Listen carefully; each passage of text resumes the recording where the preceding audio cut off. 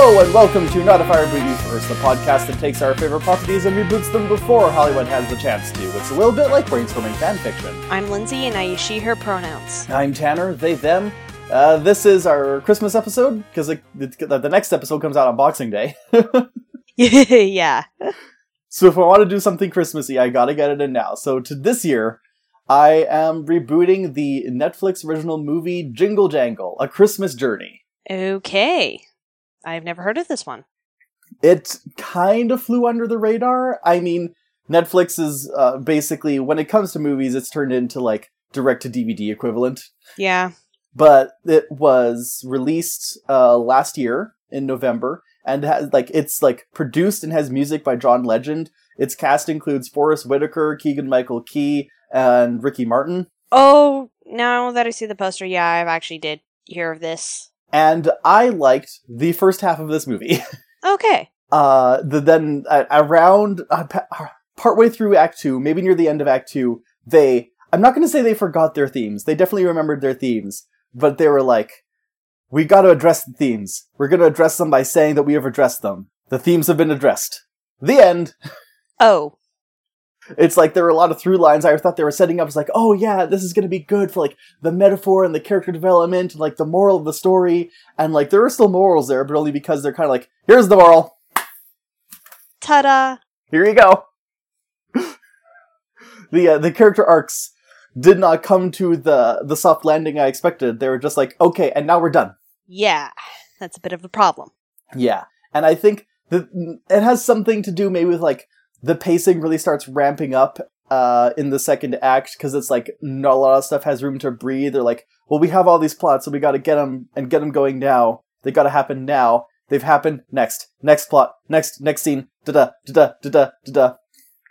And yet this movie is 2 hours long, and I feel like it's very rushed in the back half. Huh. Okay. So I'm going to do some readjusting, some reorganizing, just to make things flow a little bit better. Yeah. So the plot of Jingle Jangle. It's about an inventor named Jeronicus Jangle. He's the owner of Jangles and Things, a magical toy shop full of whimsy and wishes and wonder. And the movie begins with him receiving the final ingredient for the invention, because he sings a whole song about it, and also because it comes in a canister that has engraved on it in this really fine print, the final ingredient for the invention. Okay. And him and everyone in the store and his family, they all sing a song about how awesome it is, and now they're finally gonna make it big, because with this invention, they'll be so rich. And he'll be able to close up this store, or he'll be like to open up a whole bunch of stores and invent toys for everyone around the world. Okay. And everyone's excited, except for his apprentice, Gustafsson, who he just can't get his twirly, whirly, whirligig to fly, because that's the invention he's trying to make. Okay. So he's got the ingredient, and him and his family rush up to put it together, and Gustafsson is like, "Sir, can you help me with my invention?" He's like, I'll do it later. And then they all watch him invent the toy, and the toy is a fully sentient Matador doll, voiced by Ricky Martin. Okay. And he's like, I'm alive, and I'm extremely egotistical. And Veronica's like, that's great. I'm going to make 1,000 of you to sell. And then the family leaves to go out for dinner or something, and while he's been abandoned in the workshop, Gustafsson walks up and sees the doll. The doll's name is Don Juan Diego, a sentient Matador doll. Okay. And Don Juan sings an entire song about how the two of them have been abandoned by their creators, and Gustafsson should steal Jeronicus's book of invention ideals and go into business for himself.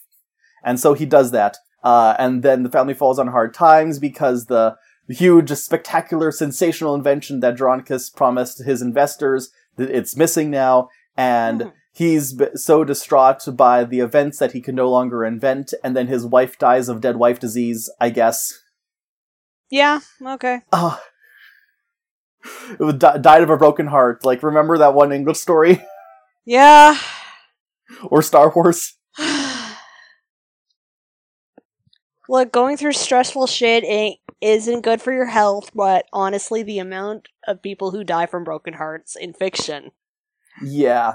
That being said, a hot take, but I am going to keep in the wife dying of dead wife disease in this, because I do like Jeronicus' second love, who shows up, who is a relentlessly horny postwoman.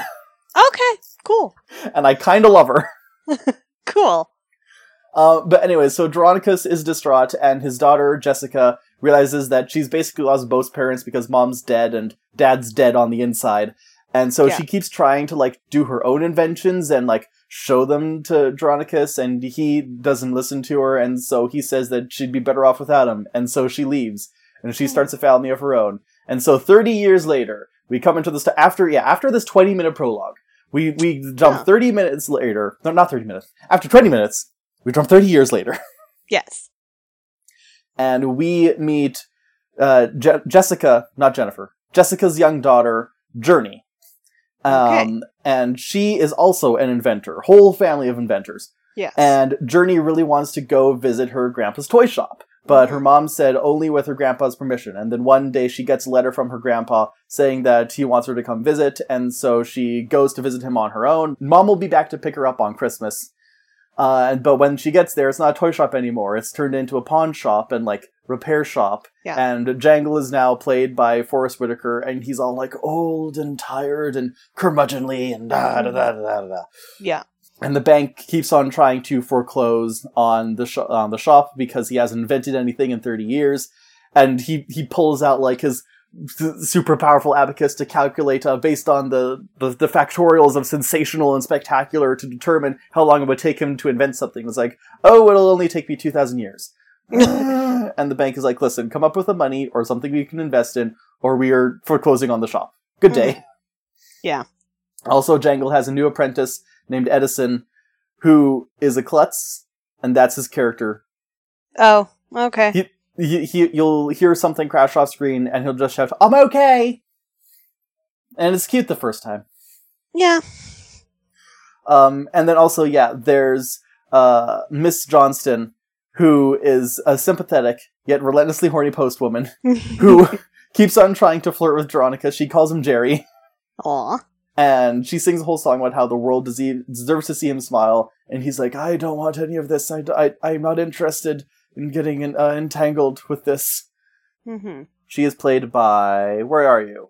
Lisa Davina Phillip. And the grown-up Jessica is played by Anika Noni Rose. The Journey is played by Madeline Mills. And the grown-up Gustafsson is played by Keegan-Michael Key. Okay. So, and speaking of, meanwhile, Gustafsson now has, like, this huge evil Willy Wonka toy factory where he produces all of his toys. And now does a whole musical number because the Magic Man Gus is going to show you the latest, greatest invention. It's the Twirly Whirly gig, which, like, after the whole musical number proceeds to break down and explode and attack, one of his investors. Oh, no. So they all storm out. Because it turns out that Gustafsson has gone through every invention in Doronicus's book and stolen all of his ideas, and now he has to use his own ideas, but he can't think, like, all he has left is the Twirly Whirly, and he still can't get it to work. Also, Don Juan Diego is still there, and he just is constantly sassing him, and it's like, you need to invent more things, or else we will not be able to support this lifestyle.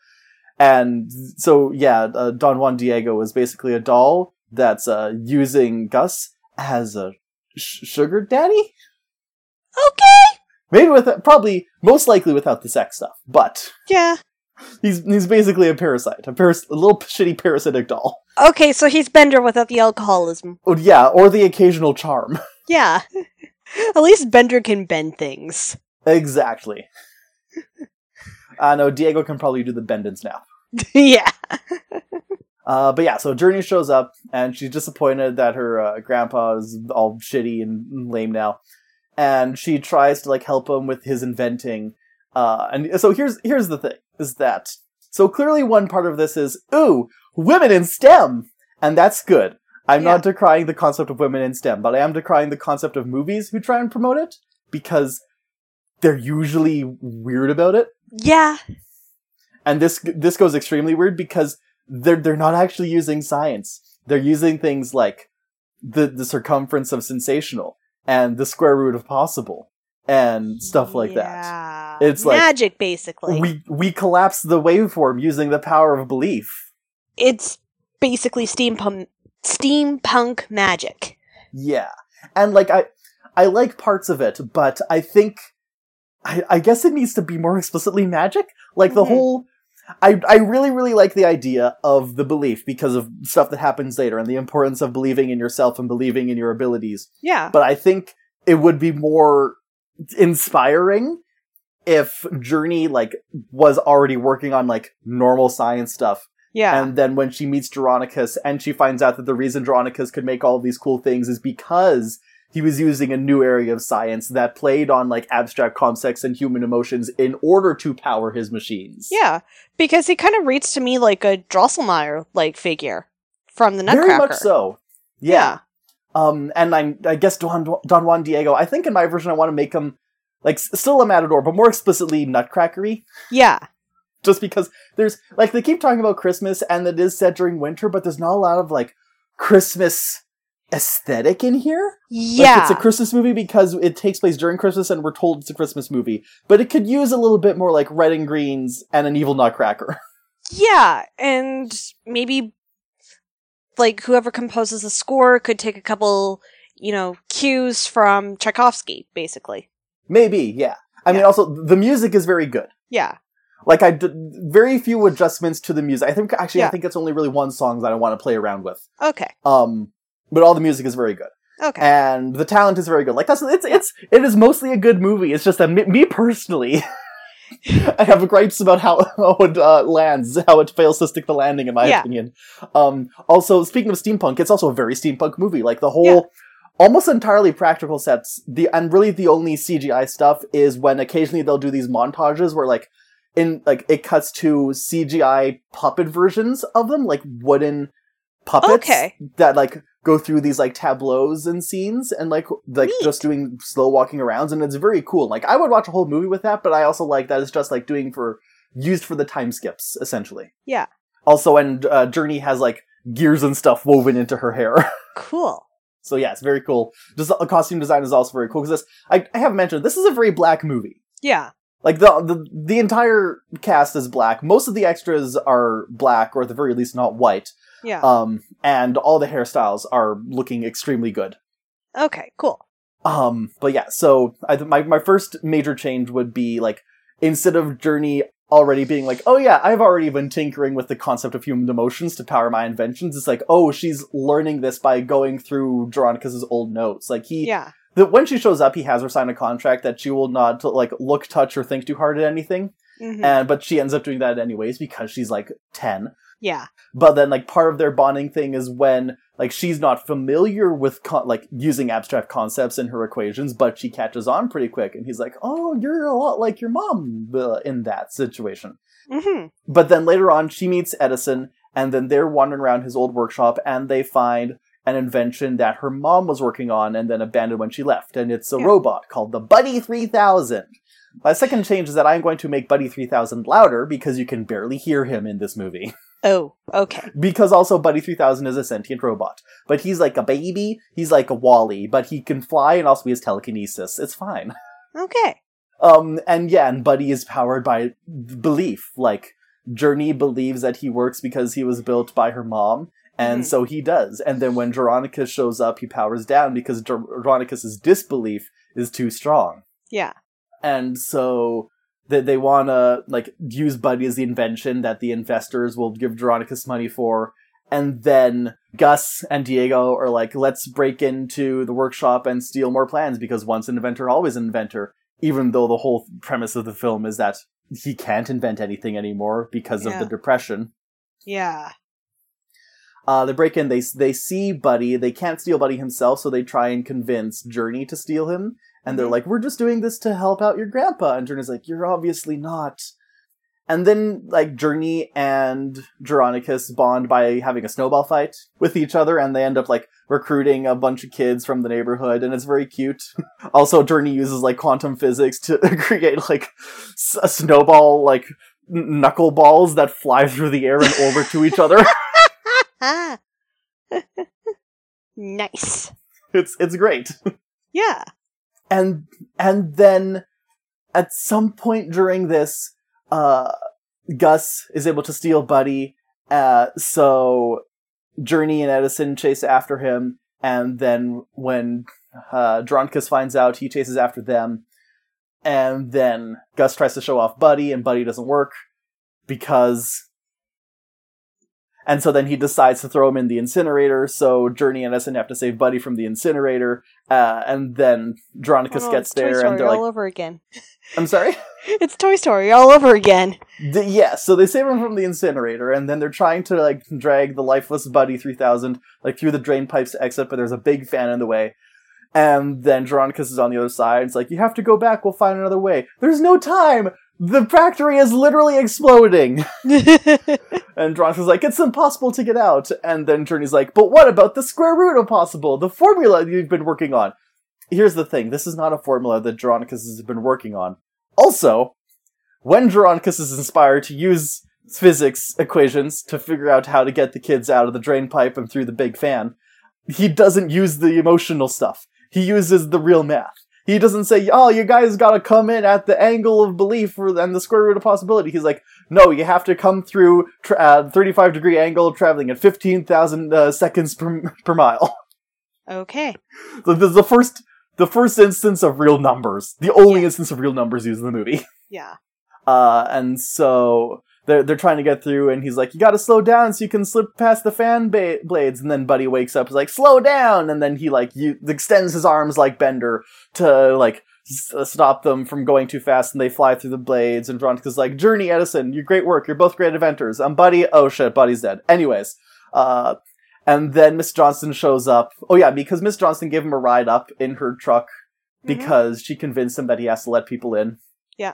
Which is, like, the other moral of the story, is like, hey, when shitty things happen, please let people in. I know it's rough, but abandoning your family is not it, even if it seems like a great idea at the time. Mm-hmm. So then they ride down with Mrs. Johnston, and then Jessica shows up, and she's like, I came to get Journey a day early. I hope she wasn't a problem for you. And Veronica's like, actually, no, she was great. Oh yeah, at some point in here, I can't remember where, but at some point, like, Veronicus and Journey, they have a falling out again, because he still couldn't invent anything. And then, so he was trying to pack up the shop. And then Journey reveals that she faked the letter from Veronicus to get her mom to send her there. Oh.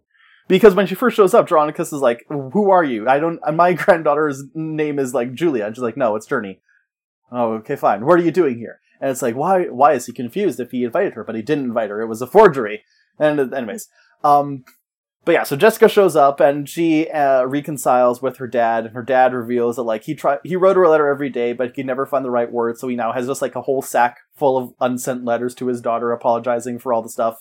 Yeah. And it is a really, really good, powerful scene, because his daughter, Jessica, is like, you never wrote to convince me otherwise that it wasn't my fault. Because he's like, but you know it wasn't. Like, yeah, I know it wasn't, but I was a little girl, and you, like, stopped everything that I loved about you after Mom died. How was I not supposed to believe that I had something to do with it?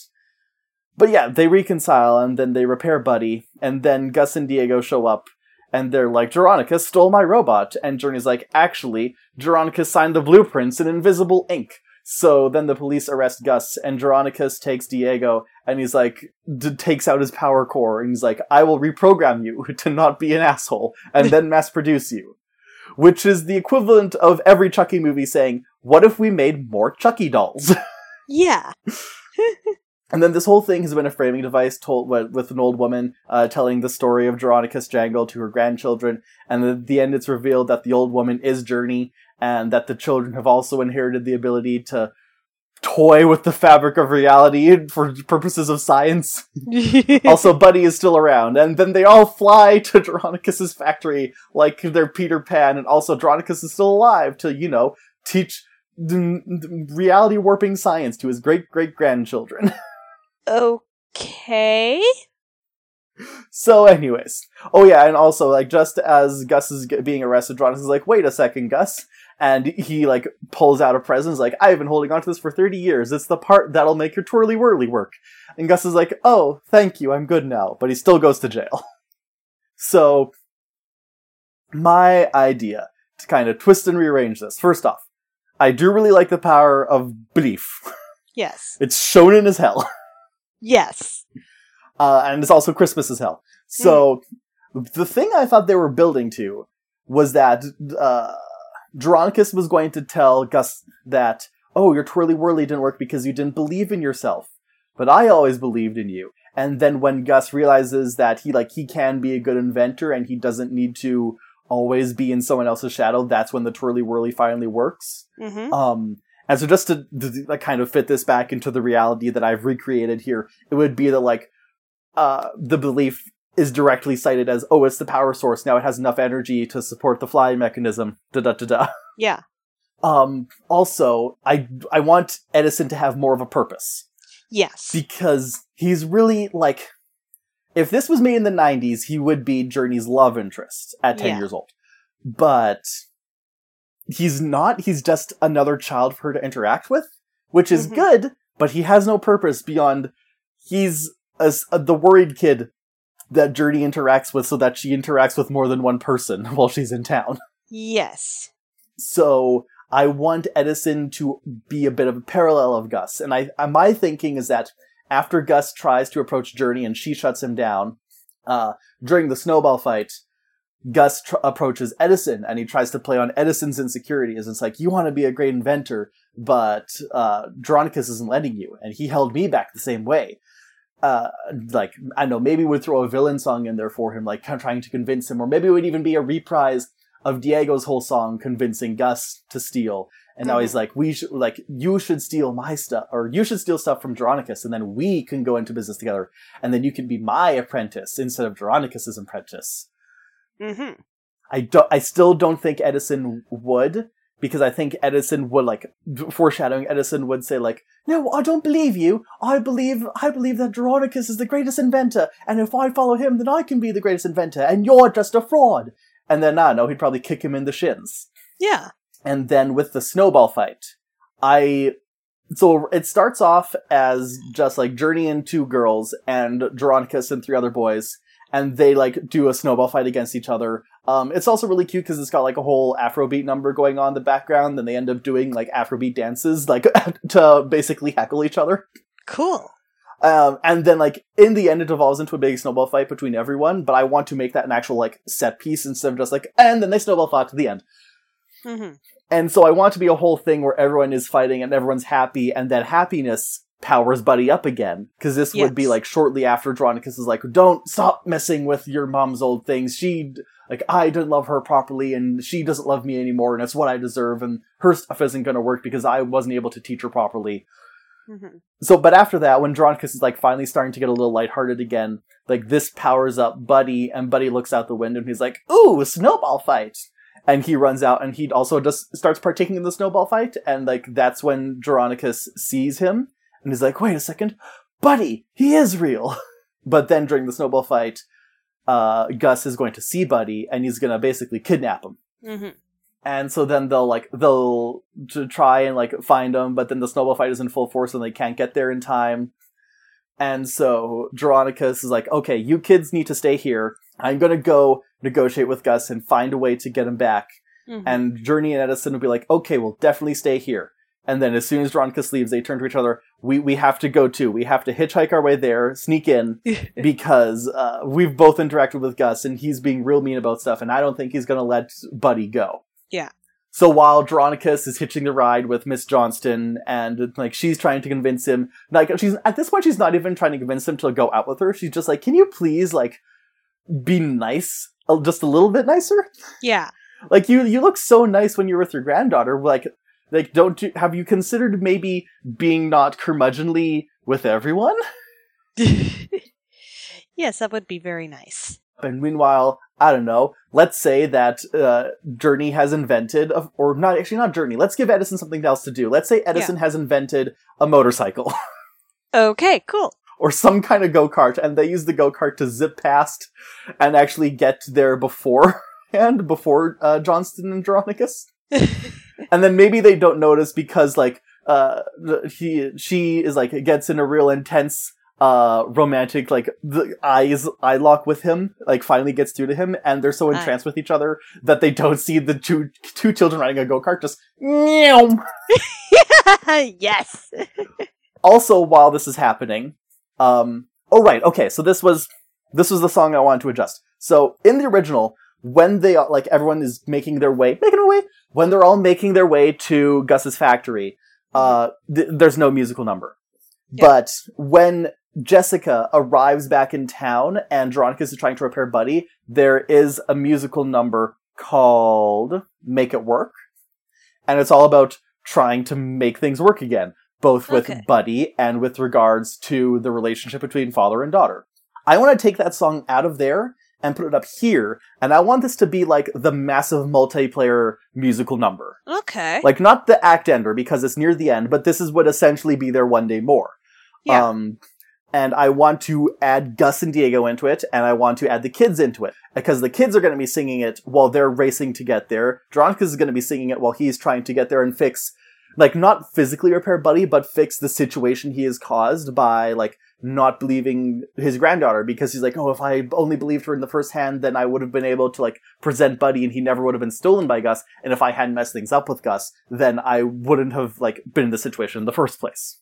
Yeah. Gus is going to be seeing it because, like, I finally have this robot, but it's not doing the things I saw it doing, so I need to figure out how to make it work. Mm-hmm. And also, I'm going to have Jessica. Now, I'm on the fence. Either it's the same situation as in the movie, where Jessica sent her daughter to visit her father, just to see, like, if they would get along and she's gonna come pick her up later, or if Journey basically fabricated, like, both sides of the conversation. Like, she fabricated a letter from her grandpa saying, let Journey come over, and she fabricated a letter from her mom saying, yes, Journey can come over. Or if Journey has hooked up some kind of steampunk phonograph that just makes Jessica assume that she is still in her room, and when Jessica finally finds out, she's like, oh no, the child has gone rogue. I kind of like that third option. Okay, good. So the child has gone rogue. Jessica starts singing her verses and Make It Work as she, like, goes to her garage, and she unveils that she's also still inventing stuff. She has invented, like, I don't know, either her own motorcycle or a flying machine. And she, pulls the Beyblade ripcord to get it go, and she is flying over to... They also never named the town that Dronicus is in, but she's flying over to Dronicus' town to try and find out what's going on. And so we get to the factory. The kids have arrived there first. They try to break Buddy out, but they're caught by Don Juan Diego and security, and they're locked up, and Gus is going to be like, so you are Dronicus' granddaughter, hmm? Well, if you fancy yourself an inventor too, maybe I should just start taking your ideas instead. Okay. But then... Actually, you know what? No, actually, scratch that, change that. Gus isn't going to say that, but Don Juan is going to be like, well, if Gus cannot think of his own stuff, then we'll just steal ideas from you, children. Ha ha ha. And then a sinister mandolin in the background. Because there's always a sinister mandolin with these characters. But Gus does not know that the children have been captured. And it'll be Dronicus, like, going into Gus's office before, like, the meeting with the investors and try to convince Gus, like, hey, like, I'm sorry things didn't work out between us. I don't know what I did wrong, but I wish I could, like, I've been trying to apologize, but I've never found the words. It's been that way with everybody in my life. I could never find the right words to apologize.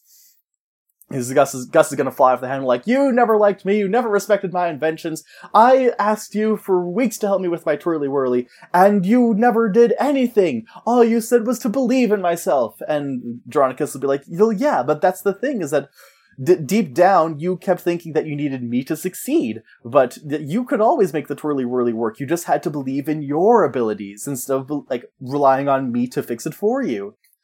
And that's when Don Juan would be like, oh, nonsense, Gus can't invent anything on his own, that's why we have to capture our own inventors, why we have 2 little children inventors in lockup right now. And then Gus will be like, wait a second, why do we have children, like, in the security pins? Why do we have a dungeon? Why do we have children there? And obviously Dronicus is like, why do you have my granddaughter, my apprentice, in your dungeon? Yeah. And then, at this point, through some variety of, like, pseudoscience and magical realism, Don Juan becomes a kaiju. Cool. My thinking, which I was figuring out, like, in the last few minutes before we started this recording, was that because of an error in Don Juan's, like, engineering, like, because he's not powered by belief, he's powered by desire, because it was, like, first it was Dronicus' desire to, like, get his family set off to the big leagues, and then it was Gus's desire to become just, like, a mega corporation billionaire. but now it's become like a feedback loop of Don Juan's own desire to be the best and to be one of a kind. Yeah. That was the other thing, is that Don Juan like didn't want to be mass-produced. He wanted to be the only sentient Matador action figure. Okay. But anyways, this feedback loop of greed and desire coming from Don Juan just basically turns him into an Ultraman-sized kaiju Matador. Rather Buddhist right there. I guess so. Yeah! I love when this podcast does an accidental Buddhism. So, the kids use this situation to break themselves out of the security pen, and they rescue Buddy. Buddy immediately powers up because they've always believed in him, and so they're running through trying to escape while Don Juan is basically smashing his way through the factory. There's the hype man is trying to stall the investors as they're getting really concerned, especially because the last invention didn't go off so hot. In the original movie, everyone is super, super excited for the first investors meeting because that's a whole musical number, and the second number, it's like, here comes the Magic Man Gus! And everyone is like... So yeah, just cut to the really, bored milquetoast investors, and all of a sudden, the giant foot of a doll crashes through the ceiling, and they're like, ah! And they have to run out. Yes. There's going to be a situation where... So we're going to keep the pipeline thing from the original, but Journey and Edison have to figure it out, with each other, and they're, figuring out the formula together, and that's when Edison will also finally, latch on to the equations with abstract concepts idea, and they're able to figure out the square root of possible.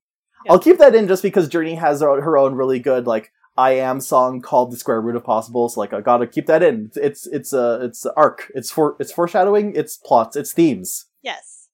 Anyways, so the two kids are able to get out of the pipeline on their own, but Buddy is still damaged. And then, at the top of the highest tower, Gus and Andronicus have fled, and, Gus just so happened to be holding onto the twirly whirly, and Don Juan, shows up as, basically Chernabog. Yes. And they're like, oh, we can't escape, we'd never survive a fall from that height. And Andronicus will be like, oh, but what if we flew down? And Gus is like, but we can't, we just have this, and Andronicus is like, this is the time. I've always believed in you, now you just have to believe in you. And then the twirly whirly will finally have enough power, and they both grab onto it and fly down on this basically little, drone thing, but they're able to jump off and fly to the ground while Diego smashes up the rest of the factory. It's at this point where Jessica pulls up in her motorcycle, and she's like, what's going on? Oh my god, is that my daughter? Oh my god, is that my dad? What the? Oh my god, is that a kaiju matador? And then... I don't know how they beat... See, I put a kaiju in here. Now I'm not sure how to stop it. Buddy turns into a Zord? Maybe how much everyone believes in each other and in Buddy is able to make an EMP that shorts out Don Juan. Yeah, maybe. And he falls over, and everyone's like, wow, so that happened.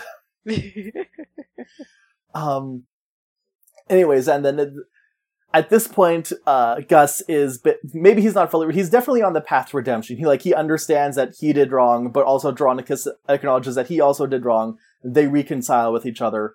And then we get, a variation on Make It Work that is more in line with the original movie, where it is specifically about the relationship between Andronicus and Jessica. Yeah. And it's more of a duet between the two. Because at least then we get a leitmotif and a repeated musical cue. And you know me, I love repeated musical cues. Yes, you do. So we can just throw a little bit more of that in there, where it's very similar to the movie, where it is Journey and Edison have to go to bed, and it is Andronicus and Jessica who end up preparing Buddy, and he's able to fully work. And then the climax of the film. The original film, it was, first Gus shows up to accuse him of stealing, and then he gets arrested when it's revealed that he's the thief. And then the banker shows up, and he's like, we gotta shut this place down. And they're like, but what if we had a robot with telekinesis? And he's like, you're right, that's sensational. Here's a bag of money. In this version, I think it would be better if when the banker shows up and he sees Buddy, he's like, well, that's great. We can seize this as an asset. Yeah. And they're like we can't seize Buddy because he's a thinking robot. And also, we can't mass produce Buddy because he's a thinking robot. And even if Don Juan Diego was like an evil Matador toy, he still had a kind of a point because like, it'd be weird if we cloned him. Yeah. And so then it's gonna be like, basically it's gonna be like the end of It's a Wonderful Life, where like the community, like they've also like gotten their belief in Dronicus back, because it's gonna be all these people like when they were kids they went to Jangles and things, and there were so many cool toys and stuff, and then it had to close because of whatever happened. But like now they've seen Buddy, and they've seen the whole Jangle clan working together, and so then they basically like, well, here's some money I can spare. Like, does that pay the rent for this month? And here's some more, and here's some more. And it's the community comes together around the Jangles to help fund the store, and it's enough for them to get back on their feet. And then by the end of the next month, now they're once again self-sustaining. And Dronicus realizes that he didn't want to become like a huge franchise, like a huge mega corporation like Gus was. He just wanted to be able to always be inventing cool things for his family and his community. Yeah. And Gus has also learned that, and maybe like Gus has his own store, but it's like, it's a store the size of Jangles and things, and they're not in competition with each other. Actually, like, it could even be like the ending has Gus going off like, oh, I'm going off to like the next town over to invent Gustafsons and things. And Dronicus is like, I can't wait to see. I can't wait to see what you come up with, kid. And then, and the whole family's together, and we don't have to worry about a framing device, because we didn't need it. Yeah. We'll give Felicia Rashad something else to do. Mm-hmm. Also, Dronicus and Mrs. Johnston are, like, explicitly together now. Okay, cool. And that's it. I jingled the jangles. Yes. Sounds like a lot of fun. Yes. That's if you're ever not sure about a movie, just like ramp up the themes about believing in yourself and throw in a kaiju. That's the Christmas lesson we can take away. Now that I think about it, I'm like, could we throw in like a Christmas themed version of that one Beastie Boys song where the music video is set in Tokyo where they're fighting a kaiju? Intergalactic? Yes. The Christmas themed mariachi-esque steampunk cover of Intergalactic. Yes. I think at that point, like, the whole score just becomes its own original beast, which is probably good, because, like, it's not a jukebox musical, it's all original songs. But I definitely like the location you're aiming for. Yeah. I don't know. Maybe that's a bonus song or something. The hidden bonus track on the CD. Yes. No, that sounds like a really fun Christmas movie that I would totally pop on for the younger cousins while I drink my face off. Yeah. And I mean, like again, I've said multiple times, it is a good movie, and kids would absolutely eat it up. It's just like there are a few little like bits and bobs that rubbed me the wrong way, and so this is just me saying, I like this, but what if this? Yes. I've just rearranged the Lego blocks a little. Yes. It's worth checking out. It is worth finding another way to watch it, because, don't I'm trying to take some time off of Netflix because of their bullshit Dave Chappelle opinions. Yeah. Don't put your faith in corporations, kids. Yeah. That's also another thing the movie kind of says. Mm-hmm. And our version just more explicit, like, don't go to Amazon. Buy toys from the local developer. Yes. Anyway, now it's time for our friendship promo, and you can't spell that without G. Can animals survive in space? Where do astronauts go to the bathroom? Is Pluto a planet? Is the moon really made of cheese? Hi, I'm Brian Holden. And I'm Meredith Stepien. And we're going to answer all of these questions and more on our brand new show, Reach, a space podcast for kids. Built for kids and based on questions from kids, Reach will feature fun interviews and stories, as well as experiments you can do at home in association with experts and thought partners from leading institutions like the Adler Planetarium and many, many more. The first season of Reach begins June 16th, 2020. Make sure you subscribe to Reach, a space podcast for kids, now on Apple Podcasts or wherever you listen.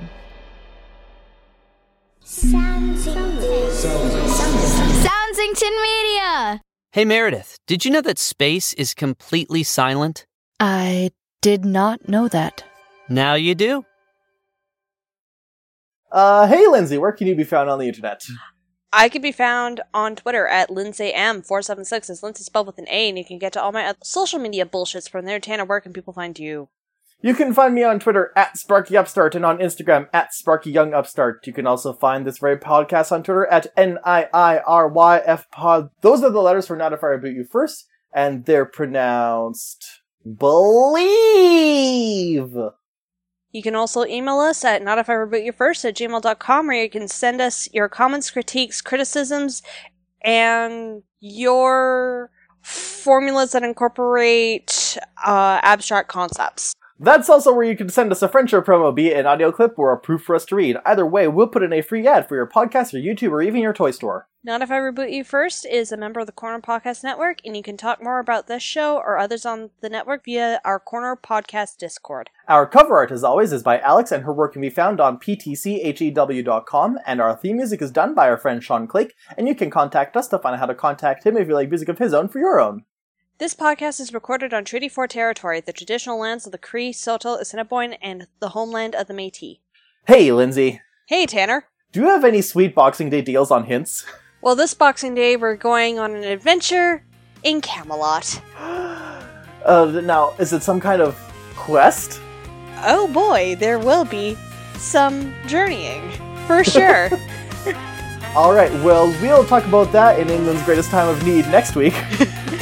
But not if we reboot you first. Bye!